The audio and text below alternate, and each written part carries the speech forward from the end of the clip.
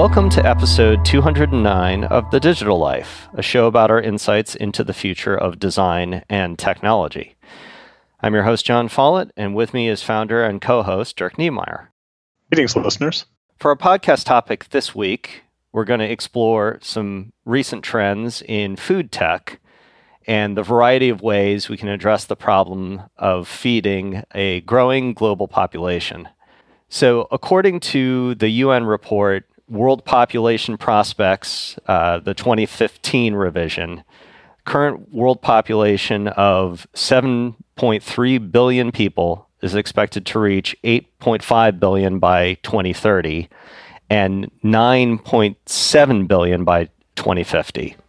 So in order to feed such a large number of people, we are, in all likelihood, going to need to change the way we eat. And what I mean by that specifically is it's very intensive, both agriculturally and economically, as well as in terms of amount of food produced per land mass for us to be eating meat like beef, for instance. That is a great food. I love steak. It's one of my it's one of my all-time favorite foods, but it just takes a lot of water. It takes a lot of grain. It takes just a lot of energy to transform, into a pound of meat. Not to mention taking a lot of years off your life, John. I'm sure. So it's just all around a very pleasurable, but also probably from an efficiency standpoint and resource standpoint, probably, not the greatest. So that's one area where there's a number of food tech startups and, established companies that are taking a look at how we can better use our resources to generate the food we need for all these billions and billions of people that the UN so kindly has pointed out are on their way. So what I find to be a very interesting approach, and there's many approaches to sort of solving this, but one of them is called cultured meat, and what's meant by that is that it's meat that is essentially grown in a laboratory environment. And so the big question is, can this cultured meat be a viable replacement for animal meat obtained in the usual way? So before we start jumping into this and thinking like, hey, that seems a little bit insane, we should keep in mind that, we've cultured animal products for a very long time, including things like insulin, which could really be considered the first cellular agriculture product ever. So in 1922, the first diabetic patient was treated with an insulin injection using animal insulin. So one term for this method for producing meat is cellular agriculture. So they're taking the cells and then growing them out rather than having the animal grow them for us. So there's all kinds of startups in this area. Some are focused on chicken, some are focused on beef. Dirk, when you think of this problem set, are you willing to forego your filet mignon for, say, a cultured meat product of maybe similar composition but grown in a lab? Maybe, right? There's two parts to it, right? One is discontinuing eating the food that we're currently eating, and two is starting to eat the new food that is offered. And I think they're totally separate things, actually. So for me to stop eating filet mignon, look, first of all, I don't eat that much filet mignon, sadly.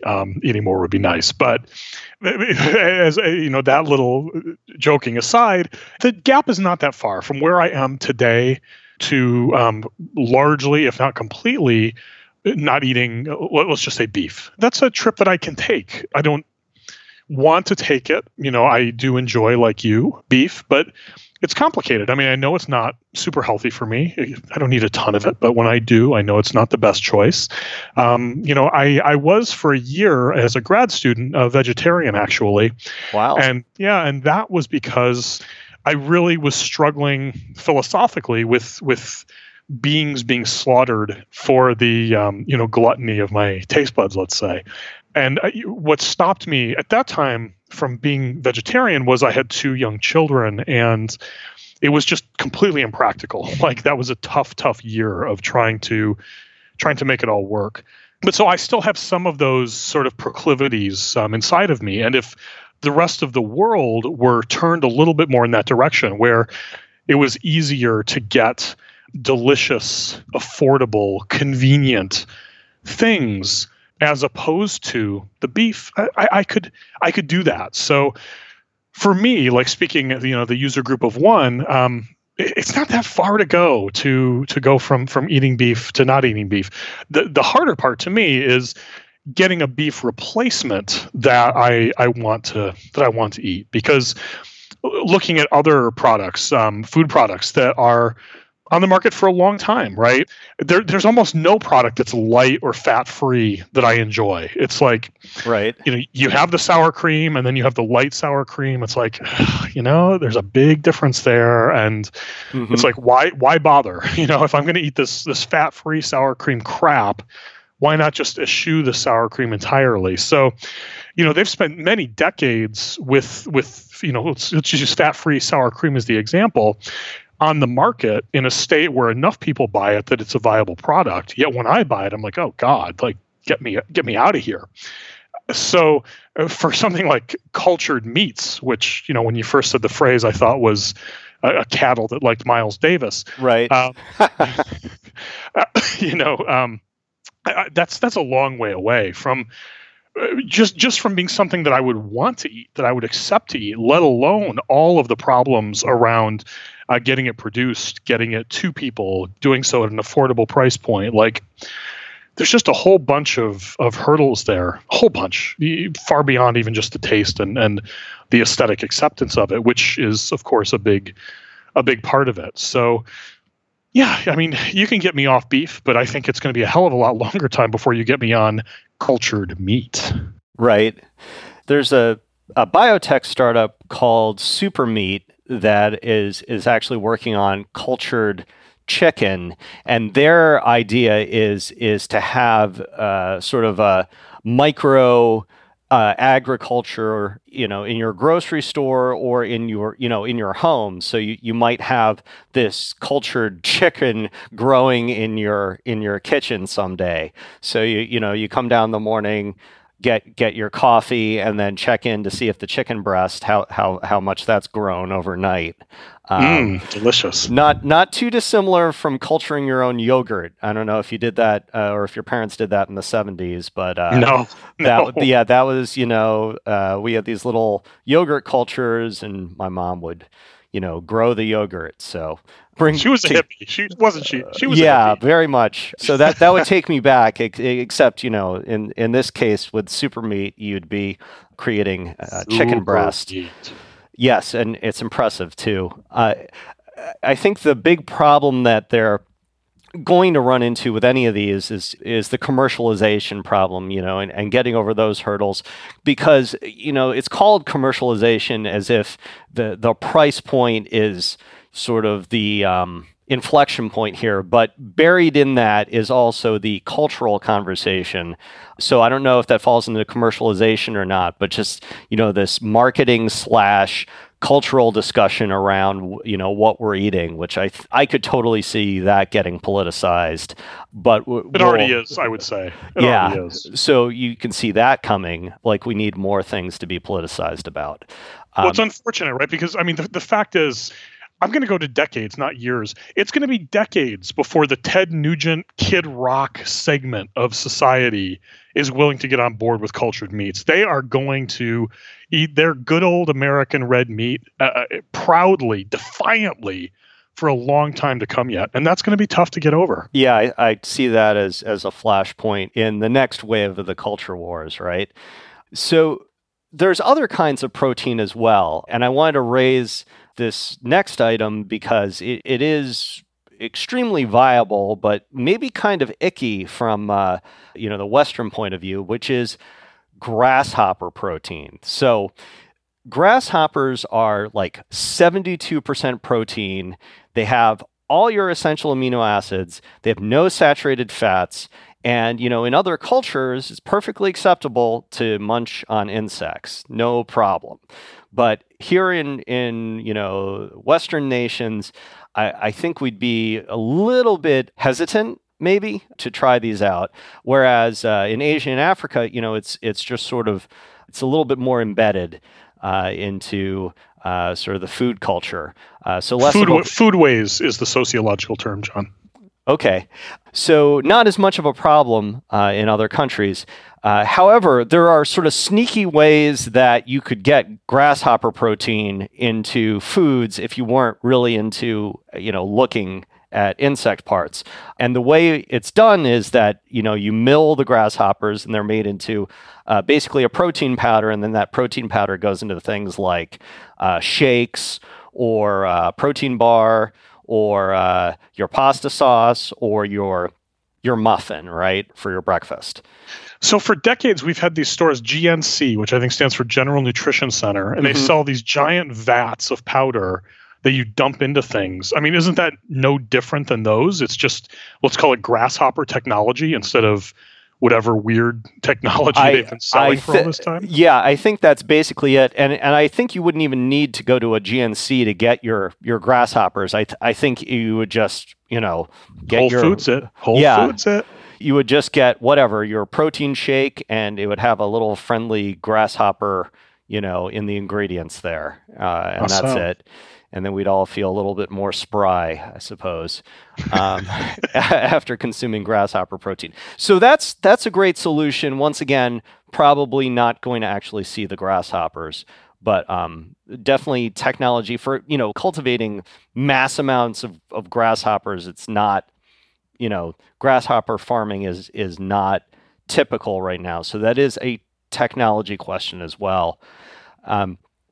So the third and final sort of trend that I wanted to touch on today was just talking a little bit about managing food waste, especially in the United States. So there are a number of startups who are looking at this problem, and it's a really interesting, it's essentially a logistical and an enterprise resource planning problem. So you and I are pretty familiar with both of those problem sets.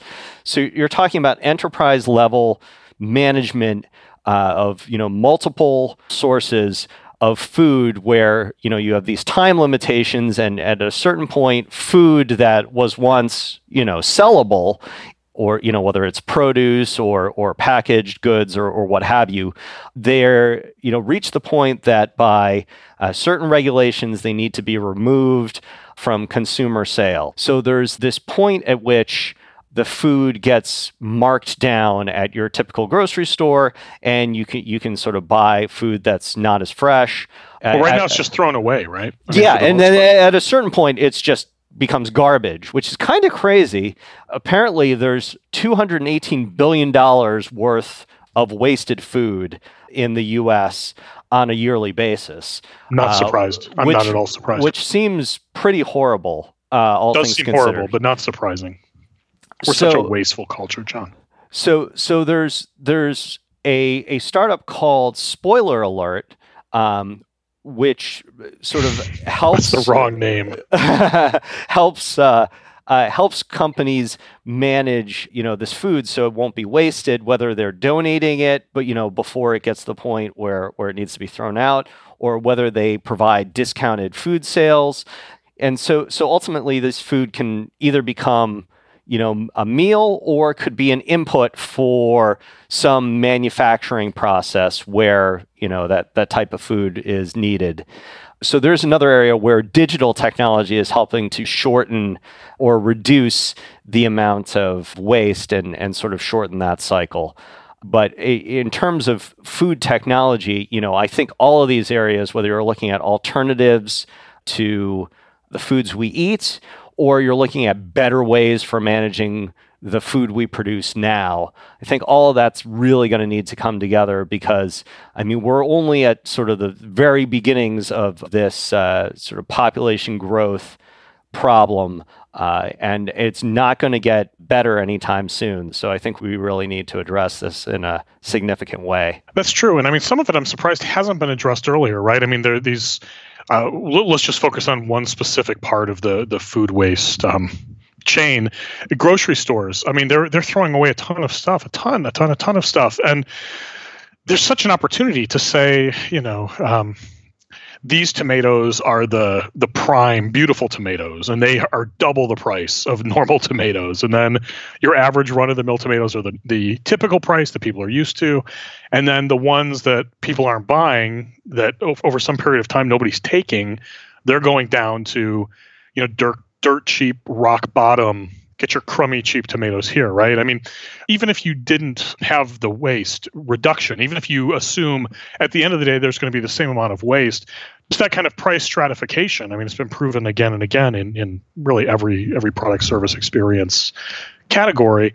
You're going to make a lot more money for it because those prime tomatoes that look really beautiful, even though there's not going to be a big difference in terms of taste or performance, people are going to want that good tomato. People are going to pay the premium for that. People want the best. It's the whole mindset of sort of the spoiled American parent of only the best for my child, only the best. People are going to pay for only the best. And the reality in practice is, a scheme like that is executed properly would dramatically reduce food waste. It's just a matter of implementing it. So I'm surprised something like that hasn't been done a whole lot sooner. Listeners, remember that while you're listening to the show, you can follow along with the things that we're mentioning here in real time. Just head over to thedigitallife.com, that's just one L in the Digital Life, and go to the page for this episode. We've included links to pretty much everything mentioned by everybody. So it's a rich information resource to take advantage of while you're listening, or afterward if you're trying to remember something that you liked. You can find The Digital Life on iTunes, SoundCloud, Stitcher, Player FM, and Google Play. And if you want to follow us outside of the show, you can follow me on Twitter at John Follett. That's JONFOLLETT. And of course, the whole show is brought to you by Involution Studios, which you can check out at goinvo.com. That's GOINVO.com. Dirk? You can follow me on Twitter at DNiemeyer. That's at DKNEMEYER. And thanks so much for listening. So that's it for episode 209 of The Digital Life. For Dirk Niemeyer, I'm John Follett, and we'll see you next time.